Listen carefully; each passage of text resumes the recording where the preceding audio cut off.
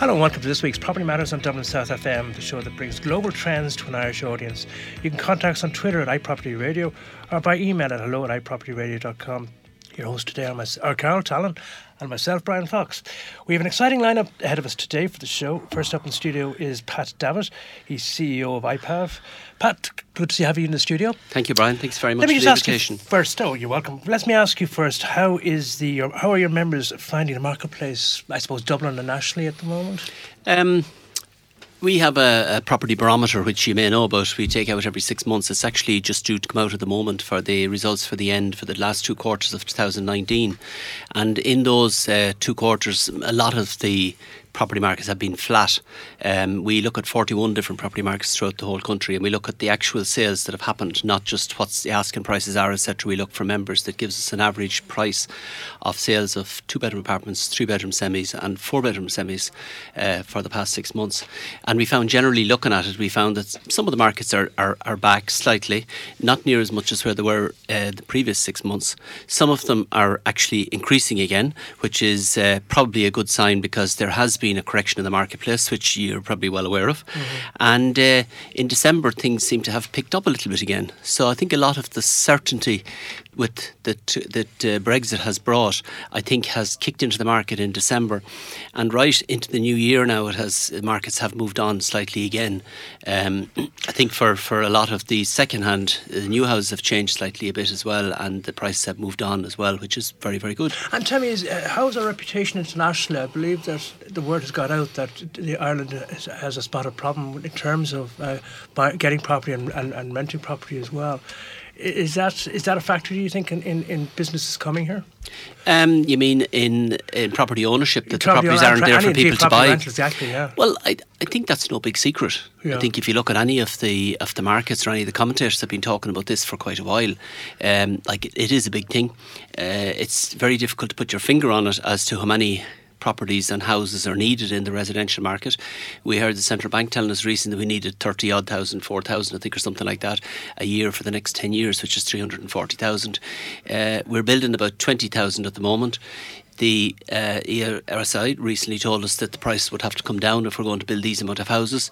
But yet, a lot of people down at the bottom end of the market can't actually buy properties, because and the funny thing with political parties at the moment, and I was listening to the leaders' debate last night, and they were telling us they couldn't afford to buy properties. That's not the case. They can afford to buy properties. There's absolutely no problem, because they're able to prove that they can buy properties by the rents that they're paying, but they're not able to borrow enough money, and that's the huge problem, and that's where the sticking point is. Mm-hmm. But I think from foreign lands, like people are, the central bank regulation, obviously. Yeah, talking about the central bank macro-prudential. Mm-hmm. But I think from foreign countries, I think looking at it, yes, of course, but I think for workers that want to come here, there are jobs, and people will always get somewhere to stay when they're working. I think there is a shortage of housing, there's no doubt about that. But the funny thing is that from 2012 or 13, we had 300,000 houses too many. In 4 or 5 years later, we had 300,000 houses too little. So, it's a very funny market in a small amount of people as to where we're going, and how many houses we need to keep the market topping over. Mm-hmm. And can I just ask you too, now that we're in election time at the moment, what would your members' reaction be to current government policy? I mean, there's a lot of the current minister is getting a lot of stick in relation to it. Well, the strange thing is, when you read, as I'm sure you have read, both of the manifestos of the two main parties, Fine Gael and Fianna Fáil, you would read them and you would say, God, they have really put their finger on what's needed. But if that's the case, why haven't they done it? The housing market, I don't think it's any more difficult than any other market. We need houses, we need places for people to live. So, are we going to build them? Are we going to let people buy them? What are we going to do? And they haven't done that, but reading all their manifestos, they seem to know exactly what they want to do. So it's very strange, when you look at it like this, because some of the things that we've been saying for a long number of years are in those manifestos. But even to meet with the minister to discuss those sort of things in the past has been very, very difficult. You couldn't do it. And even when you do meet with them, it's still difficult for them to actually take you serious that is what's needed. But still, when you see the manifestos, it's a different thing altogether. I think that's a really interesting take on it, because I think you really nailed it there. It's frustrating to see the parties show an understanding of what needs to happen, and then you wonder why hasn't it happened over the past 5-6 years. So I understand the frustration there. But in terms of meeting with the ministers, do your members, are their voices being heard? Because the idea of IPAV, obviously, in large part, is as not just a lobby, but actually as an organisation that is representing estate agents. So estate agents, this is the mechanism that they use to speak to their minister? Well, this is the mechanism that probably IPA members will use to try and meet ministers and to try and discuss with government and make them aware of the situations that are happening on the ground. We've been proposing for 7 years now at least that there should be a council, a working council of advisors behind the government, that the government can meet with people that's in the business that can actually tell them what's wrong. Just because you're an auctioneer, it doesn't mean to say that I have a conflict of interest if I tell somebody that they need more houses. Mm-hmm. Why shouldn't I tell them? Because I know. Would that work on the same basis that, it's one of the things we've discussed a lot on the show here in the past, that for some reason health and housing seem to really fall mercy to whichever political party is in power at the time, whereas we look at other or similar national interests, like for example tourism or food, and they are able to adopt a long-term strategy, and successive governments work towards that long-term strategy. Yet in health and housing we don't seem to be able to do that. With each new changing of the guard, good policies perhaps that haven't been given an opportunity to work are thrown out, and we seem to go back to square one a lot. So I suppose really what I'm wondering here is if there was an advisory board as you're proposing there, would that help stabilise housing policy so that it wouldn't be so subject to political whims? Well, I think it certainly would make ministers aware of the problems if they're not aware of them as it is. Like I remember sitting down with the Minister for Housing not many years ago, and this was supposed to be a brainstorming. And we were sitting down, about 14 or 15 of us, and the Minister sat down, and his first sort of shot off the hip was, I hope, he said, that you all feel the same as me, that we need to have more of these, I call them vulture funds, he called them professional landlords, into buying properties in the marketplace. Now, we were all brainstorming, but he was actually had his own mind made up, and he had the department agenda with him. So he had his own agenda before ever. And I said to him, sure, what's the point in you telling us this if you want to get our opinion? And he said, this is really what's needed. And it may be what's needed from his eyes, but it's not what's needed from the people that are in the business. And I told him that at the time, and things haven't changed. But it's ideal for us to do that. I wrote to the Minister recently on finance about the 7.5% stamp duty. And I got a reply back, and I was actually shocked at the reply, because he seemed to say that, or whoever wrote the letter seemed to say that the market is flying along, basically, that it's going very well. I was making the point that it's not going well in the country. Like, once you leave Maynooth, the country starts. But so it sounds as if he's been dictated by civil servants. Well, he said that his advisors had been telling him, and now his advisors couldn't tell him this because, basically what they were saying was that the prices were practically similar across the country as they were in Dublin. Things were going every bit as well, and they had put on 6% stamp duty, which was an increase of 4% previous. And now it's important to point out that we're talking about commercial property. And we know that in terms of commercial property, we know that activity outside the capital isn't even a fraction. But it isn't even a fraction. But he seemed to sort of think that because he put on 4%, and maybe a couple of people like me wrote about him and talked about it, that it went on and no hassle, and now he was going to stick another 1.5% on. But I can tell him that in good Midland towns, like you talk about Tullamore, Mullingar, Athlone, Portlaoise, Roscommon, Navan, those type of towns, if you sold a property there in 2006 or 2007 at the height of the property market and you got 3 million for it, a lot of those properties today wouldn't be worth 1 million. Now, that is factual. Okay. And those people are thinking that the property market is flying outside of Dublin the same it is in the city. Now, it's different in the city, and that's fair enough. But we asked him, could he bring this in, in stages? Could he bring it in? We'd say maybe no change up to 500,000, and from there on, and it wasn't a runner. It's not a runner to do it. But it's worrying to think that people are advising him on this basis when most people outside of Maynooth know that it's not right. Mm-hmm. And do you think that this situation comes about because there's a lack of industry bodies feeding into policy? I think it's terrible to say that there's no. Well, certainly we're not one. Maybe the minister has people advising them, but IPAV aren't one of them. And there's no doubt about that. And we've been calling for this for years and years. Like we've been calling for small builders that they should be able to build and they should be able to get finance. And lo and behold, I see in the Fianna Fáil manifesto where they're looking at exactly the same thing now, where they set up this fund of 750 million. They charge 8% for interest, which is a lot less than what you would get maybe from some of the vulture funds out in the marketplace, because you'd be looking at 15 or 16%. Absolutely. But they're saying that some of those small builders, which are building 3 and 4 houses maybe a year, maybe 10 or 12 houses a year, they're the builders that built us out of a lot of difficulties as we are at the moment. Like that money could be borrowed in Europe and could be given to those builders at 2 and 3%, but they're given it through the pension fund, and that pension fund wants to make money. So they're actually making money on giving the money to the builders and charging them interest, and they're expecting them to build houses then and build them at a price that people can buy. And this is in the manifesto that they're going to look to do this, and it's a great idea. It should be done. There's no doubt about it. But the interest rate is the thing.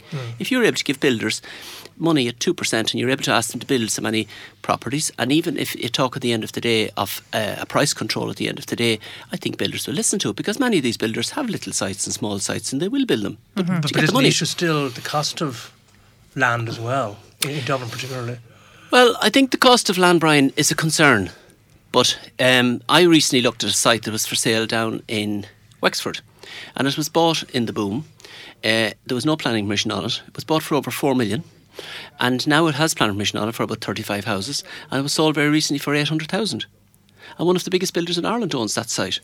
So, the land prices, certainly there's a problem there, and the land prices, there is a problem with the land.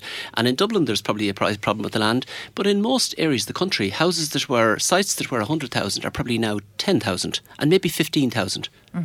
And that's realism. That's where we are, and that's where the prices are. So that land isn't as huge much of a problem as it was. But what is a problem is that builders have land. If they have history with the land, like they bought the land at huge prices, then there's a problem, because they're trying to get those prices back. And that's up to them, really from that point of view. But to buy land today and to start off at a green site and to buy it isn't that expensive or near as expensive as what it was.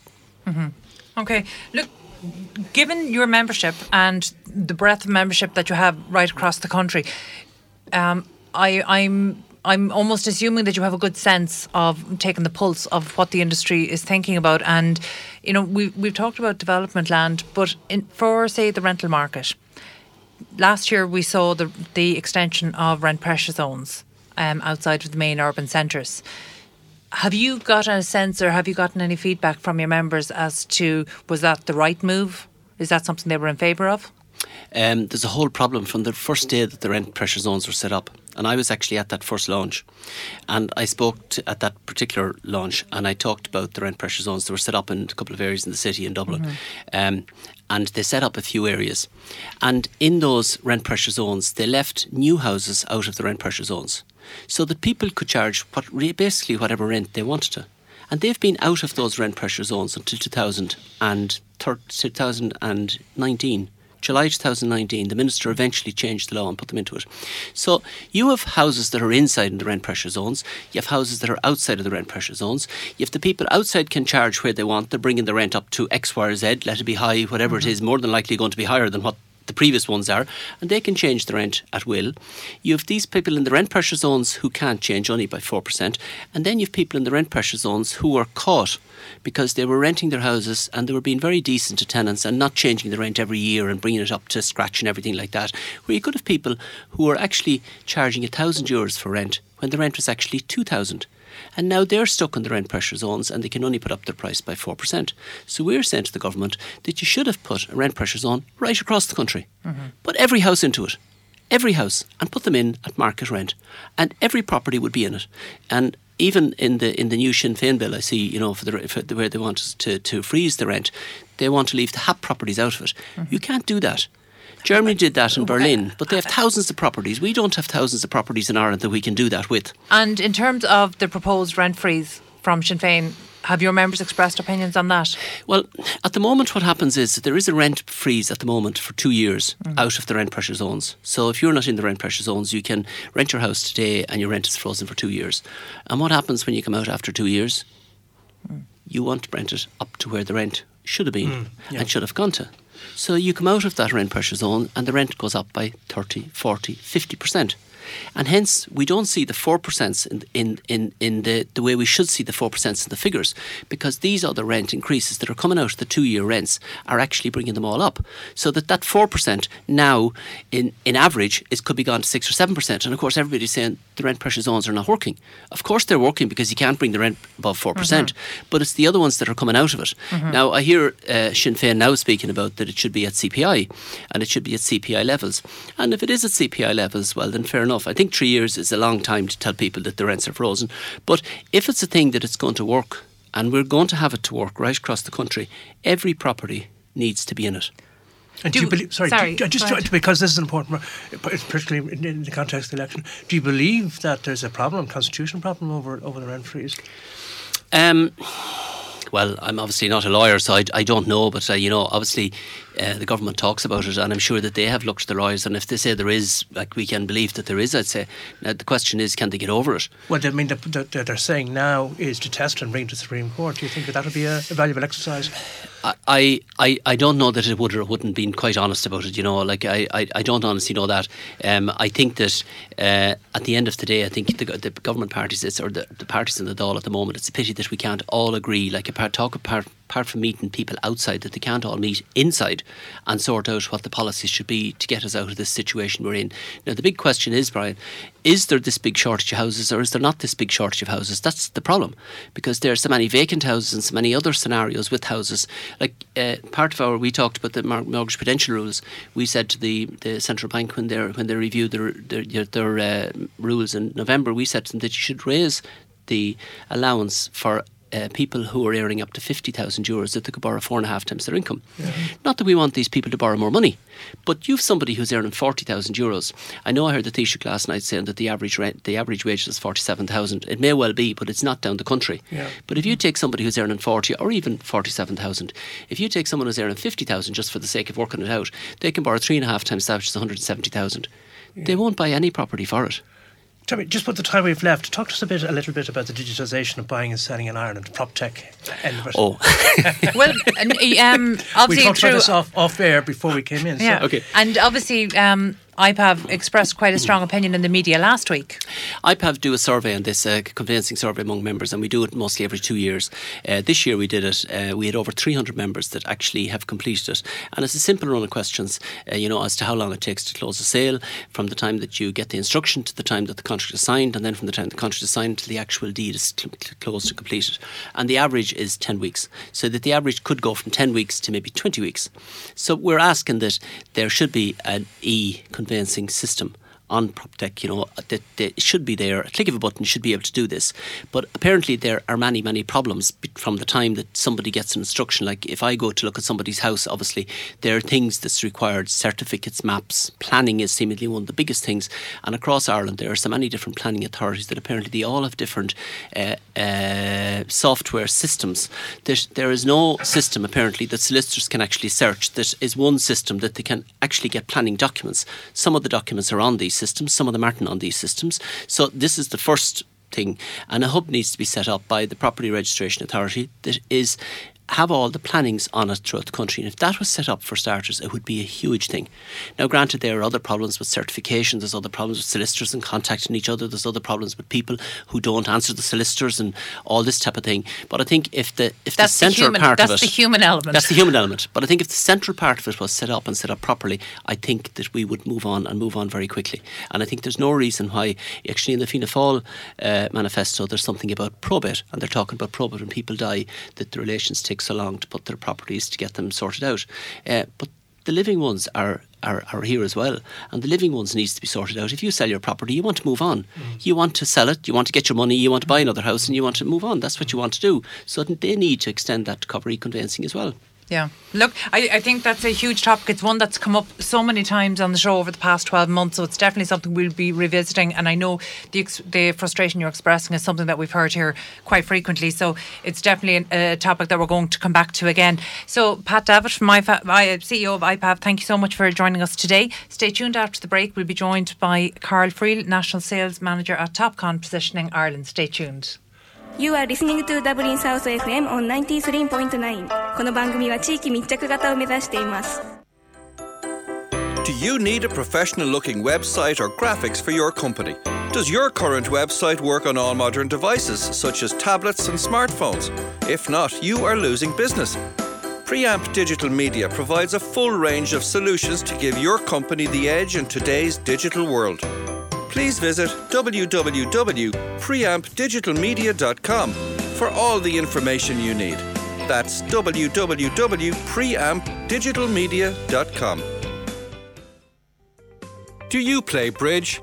Well, why not join us for a game at the Don Marmion House in Dundrum every Thursday from 7:30 to 10:30. We're just opposite the Dundrum Town Centre on the Sandyford Road. No partner is required and a joker available. And it's only €5 per person, including light refreshments. That's bridge at the Don Marmion House in Dundrum every Thursday, 7:30 to 10:30. Are you part of a local community group or representative organisation active in the Dún Laoghaire-Rathdown area? Why not join a network of over 400 such groups in the Dún Laoghaire-Rathdown Public Participation Network? You can join the group, influence local policy, get regular updates about funding and other opportunities, connect with other groups like yours, publicise your group and even get free training and support. Make sure your voice is heard through DLR Public Participation Network as a registered group in the county. Dún Laoghaire-Rathdown Public Participation Network. For full information, find us online at dlrppn.ie. That's dlrppn.ie. Broadcasting to South Dublin on 93.9. This is Dublin South FM. And you're very welcome back to Property Matters here in Dublin South FM with Carol Tallon and myself, Brian Fox. You can contact us on Twitter at iPropertyRadio or email at iPropertyRadio.com.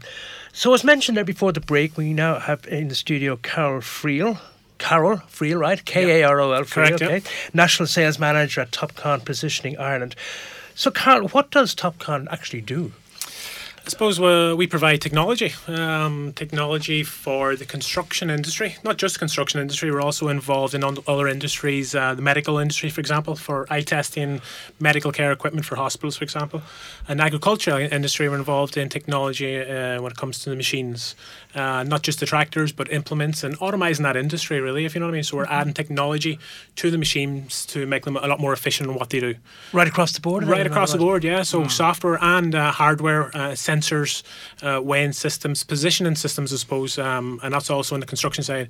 It's positioning systems onto machines and also software, cloud technology and connecting machines up together.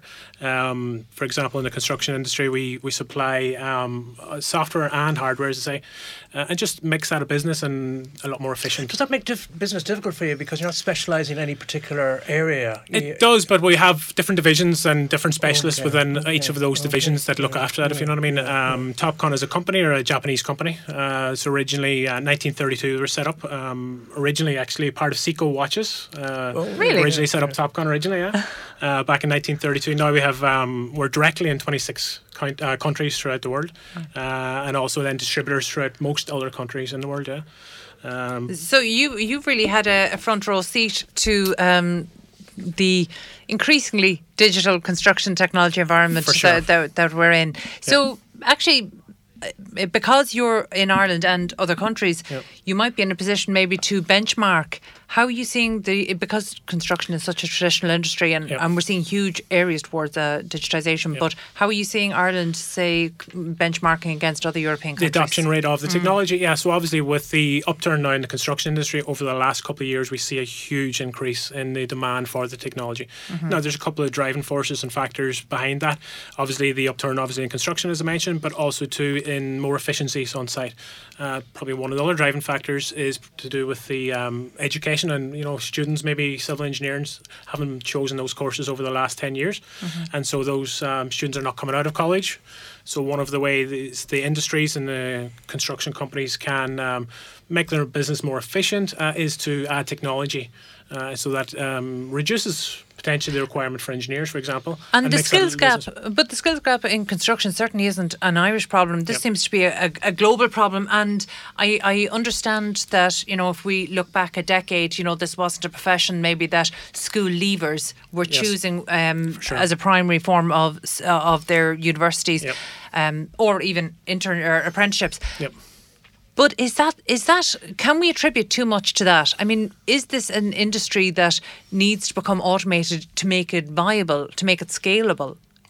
Is that maybe one of the driving forces? For sure, yeah, absolutely. And you mentioned there the skills gap, but something that to bring people into the industry itself is something that we're actually looking at the moment. We for example, deal with third level education, but something we're looking at recently actually is something in second level to bring more people into the industry. Obviously, we know construction hasn't got the best of images when it comes to it, when they're competing, for IT, students, competing against IT, you know what I mean? It has that.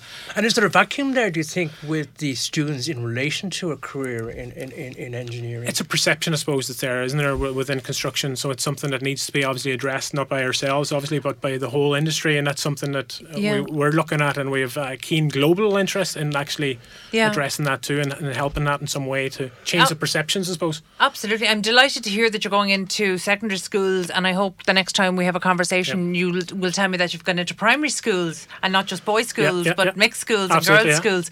And one of the reasons for this that I recently at an event was seated next to a career guidance teacher from a secondary school, and she went on to talk about how trying to encourage particularly females into the industry was one thing, but the level of understanding as to how digitised the whole process is getting, or in terms of construction moving towards off-site or MMC, methods of modern construction, there isn't a good understanding with the people who are advising the students who are going to be moving in and choosing college courses. That's a real problem. So, I mean, it's one thing to get to the students, but maybe should we be educating our career guidance teachers that actually 100% construction doesn't happen on site anymore? We've just done something recently with Terenure College, who are the first in Ireland to adopt what's called Class of Your Own. So it's Alison Watson, who's now an MBE, who awarded for that for her efforts in second level, where she's actually introduced what's called a design, engineer and construct module into, for us, it's transition year. And the whole idea of that is, as you say, at that age in transition year, they're thinking about their CEO. So for us, it's too late whenever they're at third level, because they've already decided possibly their career path, and that's what their education is focused on, if it's IT, for example. So what we've decided to do, and it's been very, very successful for Alison. Now she's rolling this out in not just the UK, Dubai, Asia, US, now in Ireland, as I say, with Terenure. And now we're, as you say, with the career guidance, we're actually informing the career guidance teachers within Terenure, for example, and also the students themselves of what the possibilities are within construction for both males and females, and to change that perception of construction and what it is, and showing them the digital side of it. But also showing for people who are interested in a career in IT that actually a career in IT and a career in construction aren't different things. Absolutely, similarly, 100%. So the Terenure College obviously prompted Alison prompted them to become involved. Yeah, basically, 100%. And they could see that they can see that there is a demand there, if that makes sense. And it's how do we focus these students in thinking about this as a career path. So obviously then they're getting backed by the third level. The likes of TU Dublin, for example, are really encouraging the likes of Terenure and helping them to show their students this career, that the opportunities that are here, if that makes sense, and changing that perception, as I say, of construction. It's not just being on site in 12 months a year, no matter what the weather is. That, for example, an engineer of the future will be sitting basically in an IT office, where he's controlling machines from the comforts of an office, you know what I mean, instead of walking around the site. And that has health and safety aspects, not just the actual IT aspects, and not just the personal engineer himself, him or her. And it's basically changing that perception of what the future of the industry is. Okay, and I think that's massively important. So that was one of the reasons that we really wanted you to join us in studio to talk about it. We understand that encouraging the next generation is massively important. But as sales manager, I would imagine that you meet people of generations who would be slightly more advanced and maybe not so receptive to new things. Yeah, for sure. So tell me, just in terms of going out, adoption rates of technology. This is something we've looked at from particular technologies, whether it's BIM or other types of technologies. How are you finding it with the technology that you're offering? I think what's happened now, there's external forces, as we just talked about, for example, is the lack of resources. And now they're having to realise that the people aren't there. I mean, the resources are not there, so they're trying to something that has to fill that gap. And technology is one of those ways they can fill that gap. Do you think that's one of the primary motivations behind adoption across the construction? 100%, yeah. Really? So, because I would have thought, well, obviously the labour shortage is a huge thing, but also the margins getting tighter and tighter. Yep. That it's just not allowing for maybe a human element to do things that don't require a human element, and this is where we're going. The industry itself, if you think about it, construction is probably the largest industry in the world, but yet it's the least automated.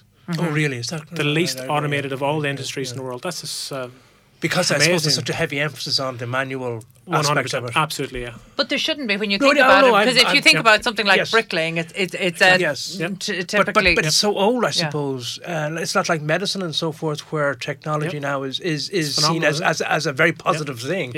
Whereas we still associate building with the old, the buckets and wheelbarrows. And we mentioned IT companies, for example. We know for a fact that the likes of Google, Tesla, Elon Musk's company has the Boring company. They're setting up construction companies now. So they're competing against the traditional construction companies.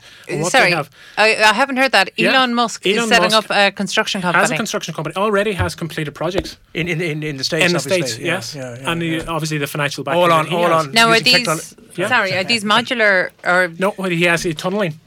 So he's building tunnels. Infrastructure, construction jobs. So he's competing against the traditional construction companies. But he obviously has the financial backing. Obviously too, and Google are the same, because they can see the IT, they can see that there's a gap there within the digital side of it, that traditional companies are not embracing it as much or as quickly as they should be. So they have already got the IT side of it, and they can see that there's a gap there that they can fill and they can move in there. Yeah. So they're already starting to do that.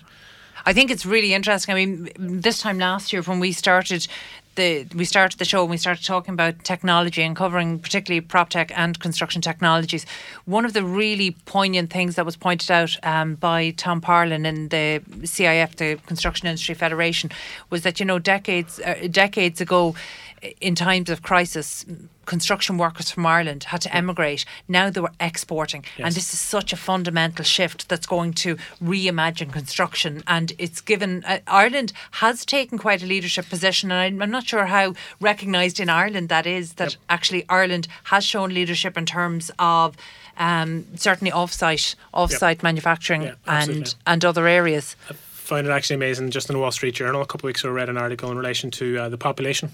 The global population is going to be 9 billion by 2050. It's 7.7 billion at the moment. How is that infrastructure gap going to be filled? If it's not using technology, and that's why the likes of these large IT companies, Google, the Boring company, Tesla, as I say, Legal in general in the UK are starting to build houses.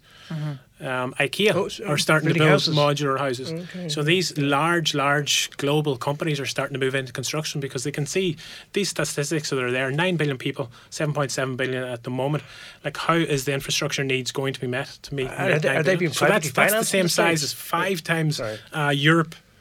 So the construction of 5 Europes has to happen between now and 2050 to meet the needs and demand of the growing population. So you definitely need to motivate your students, so there'll be nobody to do that. For sure. Yeah. How is that going to happen? Can we just get a little bit specific about the technology, because I've never trialed any of your technology. So talk us through. Say, who are your main customers? So all of the large contractors basically would use some sort of either software or hardware. So traditionally we would laser levels for 2D, for example, for levels, and then bringing that the next level would be 3D. So a robotic total station, for example, and that's usually you put a 3D drawing. You can survey a greenfield site. Move that drawing, basically that survey, into a 3D software, and then create your design, your housing design, for example, and then put that back onto your instrument, and the engineers are able to set it out. Now we can take that a third level again, a next level again, which is putting that CAD drawing onto an excavator or a dozer. So instead of having an engineer spray and paint on the ground for the outline of where the buildings should be, for example, or the road layout, now we can put that into the machine itself, and we can automate that process. So so we can put the CAD drawing onto the operator, into the machine itself. Okay, So instead of any longer... So it's all computer driven, obviously. It's computer, exactly. So the CAD drawing is on the machine. So instead of that being completely dependent on just the operator and maybe being indicated by somebody externally outside the machine of where he needs to be, when he needs to be. We can actually put the control into the control of the operators now, and they can actually see exactly where they're at in relation to where the finished design should be. So they're cutting exactly to the finished levels and exactly the correct direction. So we're putting the 3D drawing onto the machine itself. You've great YouTube videos. Because I looked through a few of those, and actually you have them explained very well, and I think you have a couple of videos that actually show just how quickly people who might have been in the industry for decades, who've never embraced technology previously, how quickly they could be trained up. Because I think you've one where you do a training session of about 20 minutes, and then people go off and use the technology. And that's the thing about it, there is a bit of a fear factor there. But that fear factor, is literally within minutes, as you say, we can have them, show them something, and they can see the penny drop straight away, or they can see the efficiency straight away. It also improves on an operators, for example, how good the operators. It can make them a lot more efficient, and that's what the construction companies want. As you say, with the low margins that they have, they need to make these operators and these machines a lot more efficient. So I can see these guys, I can see these operators getting very nervous. The thing about it is, with the figures. As we just talked about earlier on, there's operator shortage too, huge operator shortage within the industry. And so what we can do is now we can put a system on there that can make an average operator a lot more efficient. And that's what we're able to do, and that's on the construction side and the on the machine side. On the other side, we can verification tools on site, for example. So you've got a design of a site and a vertical construction. We can actually scan that as it's going up, and near real time we can actually scan the actual building itself to make sure it's actually to the design. And if it's not, we can update the design literally nearly in real time, if you know what I mean. So there's those tools there. It's technology tools that. So you're not just talking about man-hour savings. You're talking about cost savings for project revisions. Rework, for example, revisions, rework. Yeah. Up to 30-40% of savings possible. So instead of it being the offsite manufacturing to make sure the construction on site is happening properly, we can actually update the model fairly quickly, literally near real time, and to update the guys offsite to make sure, right, okay, this opening, instead of this design and this measurement, it's now actually this on site. Change the design, and so it's not landing to site and then rework has to happen. So we can avoid that. Yeah, and we know that that's the direction it needs to go, and anything that will improve margins for the construction industry. It traditionally was said that the construction sector were difficult. They were difficult buyers. They were difficult to sell to. Whereas I don't think that's true at all. Actually, I think that they're absolutely value driven. So if there's value to be added, something that's going to improve the margins, then they're very quick to embrace it. I haven't found them slow to embrace anything that's going to improve the margins. I think that's it's that initial jump. Yeah. Once they jump on that and they realise and see the benefits straight away, and they can see the benefits straight away. And once they see that, the efficiencies, the saving, these systems and how it's a no-brainer for them, and it just leads to more and more and more. Absolutely. And by the way, before we let you go, congratulations! I see that you have been shortlisted for digital innovation at the 2020 ICE Awards. Yeah, so really excited about that actually. So it's a new tool, basically new to the industry. I just spoke about it a second. It's a near real-time verification tool. So it's not just a piece of hardware, but it's also software combined together, and it just verifies that the design itself is actually what's been built inside. If it's not, we can update that design fairly quickly, near real-time. And it's fairly unique within the industry, which is really exciting actually, and again, adds to efficiencies. Very good. When are the awards? It's coming up in a couple of weeks' time. I'm not exactly sure of the date, so it's in the convention centre in Dublin, so we're looking forward to that. Best of luck. We'll keep our fingers crossed. We'll keep our fingers crossed for you. So Carl Friel of TopCon Ireland, thank you so much for joining us today. Coming up after the break, we will be speaking to Jim Earle, CEO of Property Button. Stay tuned. Your community radio for South Dublin. This is Dublin South FM. Are you part of a local community group or representative organisation active in the Dun Laoghaire Rathdown area? Why not join a network of over 400 such groups in the Dun Laoghaire Rathdown Public Participation Network? You can join the group, influence local policy, get regular updates about funding and other opportunities, connect with other groups like yours, publicise your group, and even get free training and support. Make sure your voice is heard through DLR Public Participation Network as a registered group in the county. Dun Laoghaire Rathdown Public Participation Network. For full information, find us online at dlrppn.ie. That's dlrppn.ie. Could you and your dog spend 1 hour per week bringing special moments to people in care centres? Or would you like one of our volunteer visiting teams to come and visit your care centre?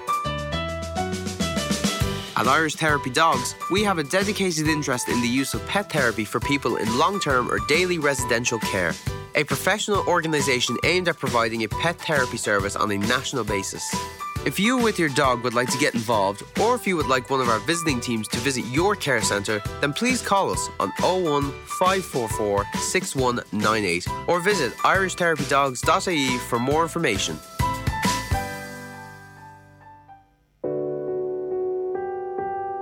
Senior Line is a confidential telephone service for older people. Free phone 1800 80 45 91. We're open every day of the year from 10 a.m. till 10 p.m, including Christmas Day and New Year. So it's free phone 1800 80 45 91. We're there if you need someone to talk to and need someone to listen. We're older people too, so we will understand, and we're very good at listening. Did you get the Senior Line number? It's free phone 1800 80 45 91. Everything's fine on 93.9 Dublin South FM. And very welcome back to Property Matters here in Dublin South FM with Carol Talon and myself, Brian Fox. So as mentioned before the break there, we're now joined in studio by Jim Urall, CEO of Urall. Jim, thanks for we'll stay with your first name. Yeah, well, let's go with Jim. Get the company name right anyway. So you're here from Property Bud. That's right. Jim, let's just begin by asking you. You've been here in the studio before. Just talk through your range of services before we get into the actual interview itself. Sure. Yeah, we started out solving utility problems, mainly for letting agents, and we've developed that into sales estate agents and developers. So. I guess, a bit of context, about 1 in 10 utility switches go wrong. And it can seem like such a simple thing that Carl moves out of a house, Brian moves into a house, and it just seems like it should go like clockwork. Yeah. But it doesn't. About 1 in 10 of them go wrong, and there's all these problems like disconnects and reconnects and billing issues and debt flagging. Not that there would be debt flagging between Brian and Carl now, but these things can happen in the industry. And if you're doing 10 of these a month, then the one that goes wrong is novel for you, it's new, and it's hard to solve, and it can block the sale of a property, or it can block a new tenant moving into a property. That's a week's rent gone wallop. But it's also time, because I know in speaking with independent estate agents, one of the time delays, we asked them about kind of where they're wasting time, and one of them is on hold to utilities. That can be up to 20 minutes per call, and it can require a number of calls. That's it, Carl. Time. And we do thousands and thousands of these a month. So the problem that's novel for your sales agency or your builder's firm or your letting agency is bread and butter for us. We work with all the utilities, and that's where we started out. We built ourselves a name in that area. We've most of the letting agents in the country, an increasing number of the sales estate agents in the country, because it's just a nice post-sale service for them. They don't have the same requirements, but it delivers a lovely, compliant. You move into a house, you have 101 things to do, and it's just nice to be able to get an SMS, click on a link and see, there's all the services available at my house, and a really simple way to choose the ones you want. Just taking all the heat out of it for you. And from a sales or a letting agent's perspective, just that assurance that if something goes wrong, and it does 1 in 10 times, that there's this crowd who can manage that for you in a smooth way. And that's the property button business. So that would be 7 days a week then, I take it, is it? Yeah. Unfortunately, it can be. We run everything on Salesforce, and I can be really killed at home because I constantly look at my phone and go, right, what's in, what isn't, and just tracking everything through the business across the dashboards that we use to see, problems and switches that have come in and resolution timeframes, and just making sure that we're hitting the service agreements to our customers that we want to achieve, and that's been a significant differentiator for us, that service. Just going, look, you have a problem, it's new for you, it's bread and butter for us, we'll knock that out and let you know when it's done. And that's something, last year you were in studio with us, and it was in the context when we were talking about tech adoption rates across estate agents, and you probably heard Pat Davitt from IPAV in with us earlier today, and just last week there was a call out for greater digitisation of the process of buying and selling and transferring properties in Ireland. So this is something that estate agents are getting from all sides now, and that wasn't the case a few years ago. And I think last year one of the interesting things was that we saw, in terms of tech adoption, that actually your utility switching service was one of the first pieces of technology that some estate agents around the country were using. So you were their introduction to technology. So because you work now with so many of the estate and letting agents around the country, how have you geared up your services in terms of going beyond utilities switching? Perfect. Yeah. So I exactly. You know, we engage with these sales agents, these letting agents in particular, and we identified a new problem they were having, particularly related to rental properties, which is you advertise a property for rental in any of our metropolitan our towns, and there's such a low availability that you will have hundreds of people applying, and they will send you all sorts of personal information about themselves and their parents. The love letters. Poor Divils. It's just so hard to get a property, and they're from an estate agent perspective, they're going, I'm getting a flood of emails, and I don't know who's good and who's bad. I don't know, I need a fair way to compare these, because I can't look at 400 emails. In one case, for a property in Bray, we saw 2,800 applications. 2,800 in Bray? In Bray. Was this a house or apartment? 3-bed semi, standard 3-bed semi. Wow. Availability of property in North Wicklow in particular has been family property has been like hen's teeth, really like hen's teeth. So you see that, and as a estate agent or a letting agent, you're sitting there and you're going, how do I manage that? With GDPR legislation, with the anti-discrimination legislation, how do I do that in a fair and transparent way? And it's been almost impossible. So we developed and rolled out and beta tested last year a service we call Moving, and it's gone really well. And we'll announce quite shortly a partnership with a major, much bigger than us company here in Ireland to roll out that service, and that's going to roll out nationwide. We can't right now. I wish I could. I'm being a bit of a tease, I know, but you'll be the first one I'll call. Could you give us an idea of how it works? Yeah. Could you give us an idea of how Moving works? Yeah, it does sound. So we think it's cool, but I would think it's cool. If my daughter was here, she'd flick her eyes to heaven.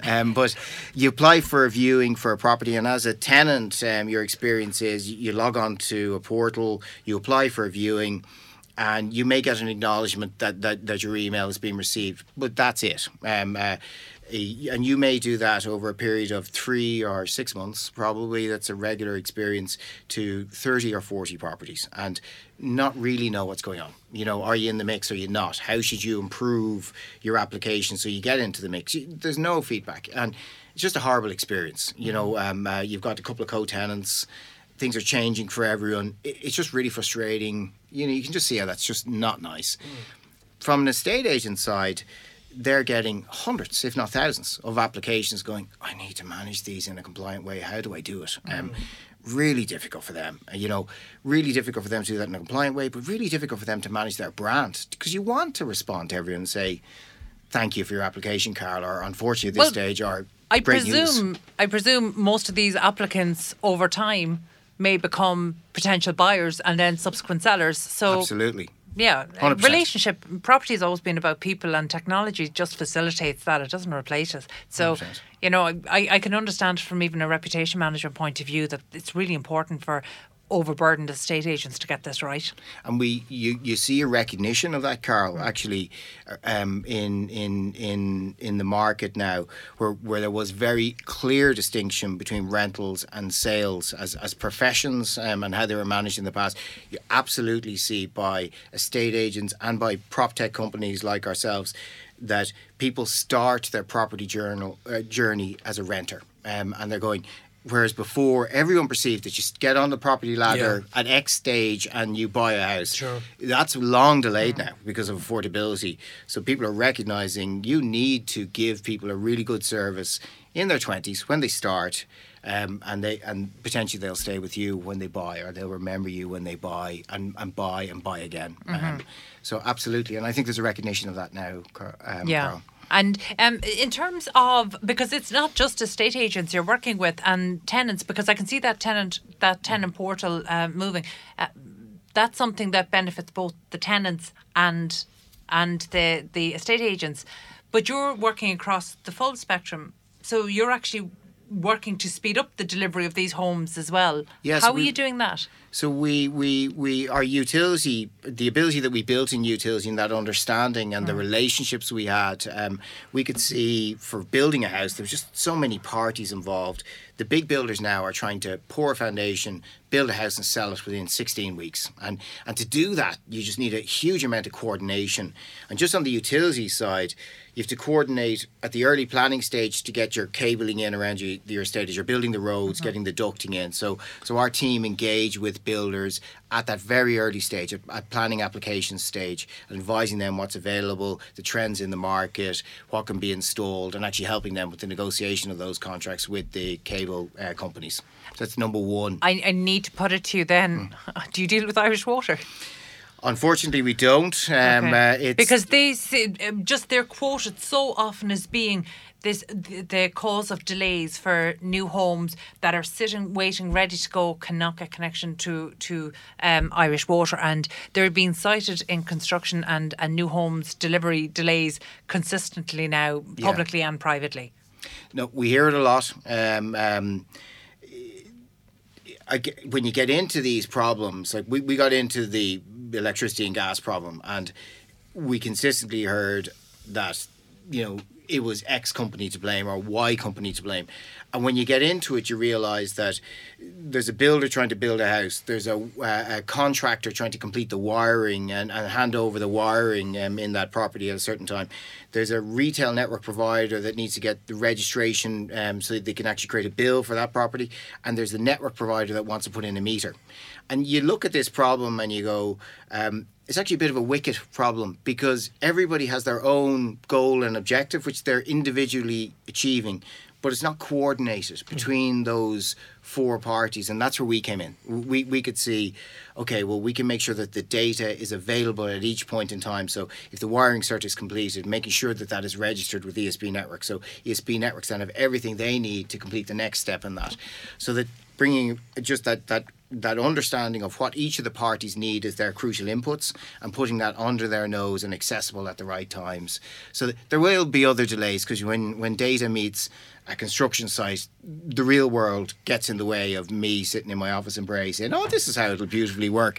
But there are people who understand that a lot better than me. But our job is to make sure that the data problems that currently exist, we remove those and we create better coordination between the four parties. So I suppose ultimately your service pays off for the builder in terms of snags and problems at the other end of the sale. That's it, Brian. To be able to hit to be able to hit a 16-week or a 24-week, whatever it is,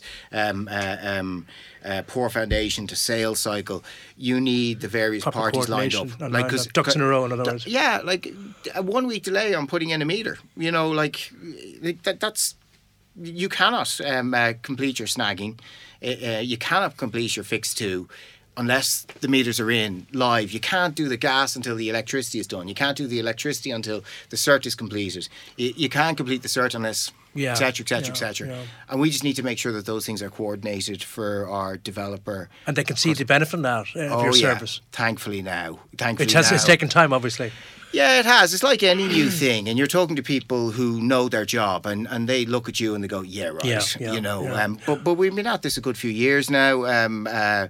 We've proven ourselves out to the utilities that we're a trusted partner, that we're not, we're not flying by the seat of our pants. We've proven ourselves out to the builders and the developers, so that our name is passed in between those guys that will do what we say we do, and that's working well for us. Yeah, and look, as you point out, Property Button is one of the longest established property technology companies in Ireland, and you're certainly probably one of the most widespread across various sectors of the industry. I'm going to put you on the spot. What's new? What are you working on? What are you innovating for 2020? Yeah, so our moving service is the crucial thing for us. So we've been... Sounds exciting. It really is. Where are adoption rates right now? So we put it into 11 agents for beta testing, and to be frank, our initial objective for that was let's get more utility switches out of it, because that's where we make money. But the agents and the tenants just loved it. Great. And then thankfully, the Data Protection Commissioner issued a set of guidelines in July stating this is how you need to behave. And if you map them to moving, they're almost directly correlated. So we were good. Thank you very much, Data Protection Commissioner. Without consulting you. yeah. But that's a really important one because certainly agents are terrified. Are terrified about not complying, and it's very difficult to comply when the guidelines aren't clear. And that was really so that was something that was badly needed. Badly needed and done, you know. Right. So now, what's the next stage? So you've tested in 11 We've tested agents. it. We've signed a partnership here in Ireland. We're in rollout. That will secure the Irish market first. That deal. That will roll out in June. So that's Ireland.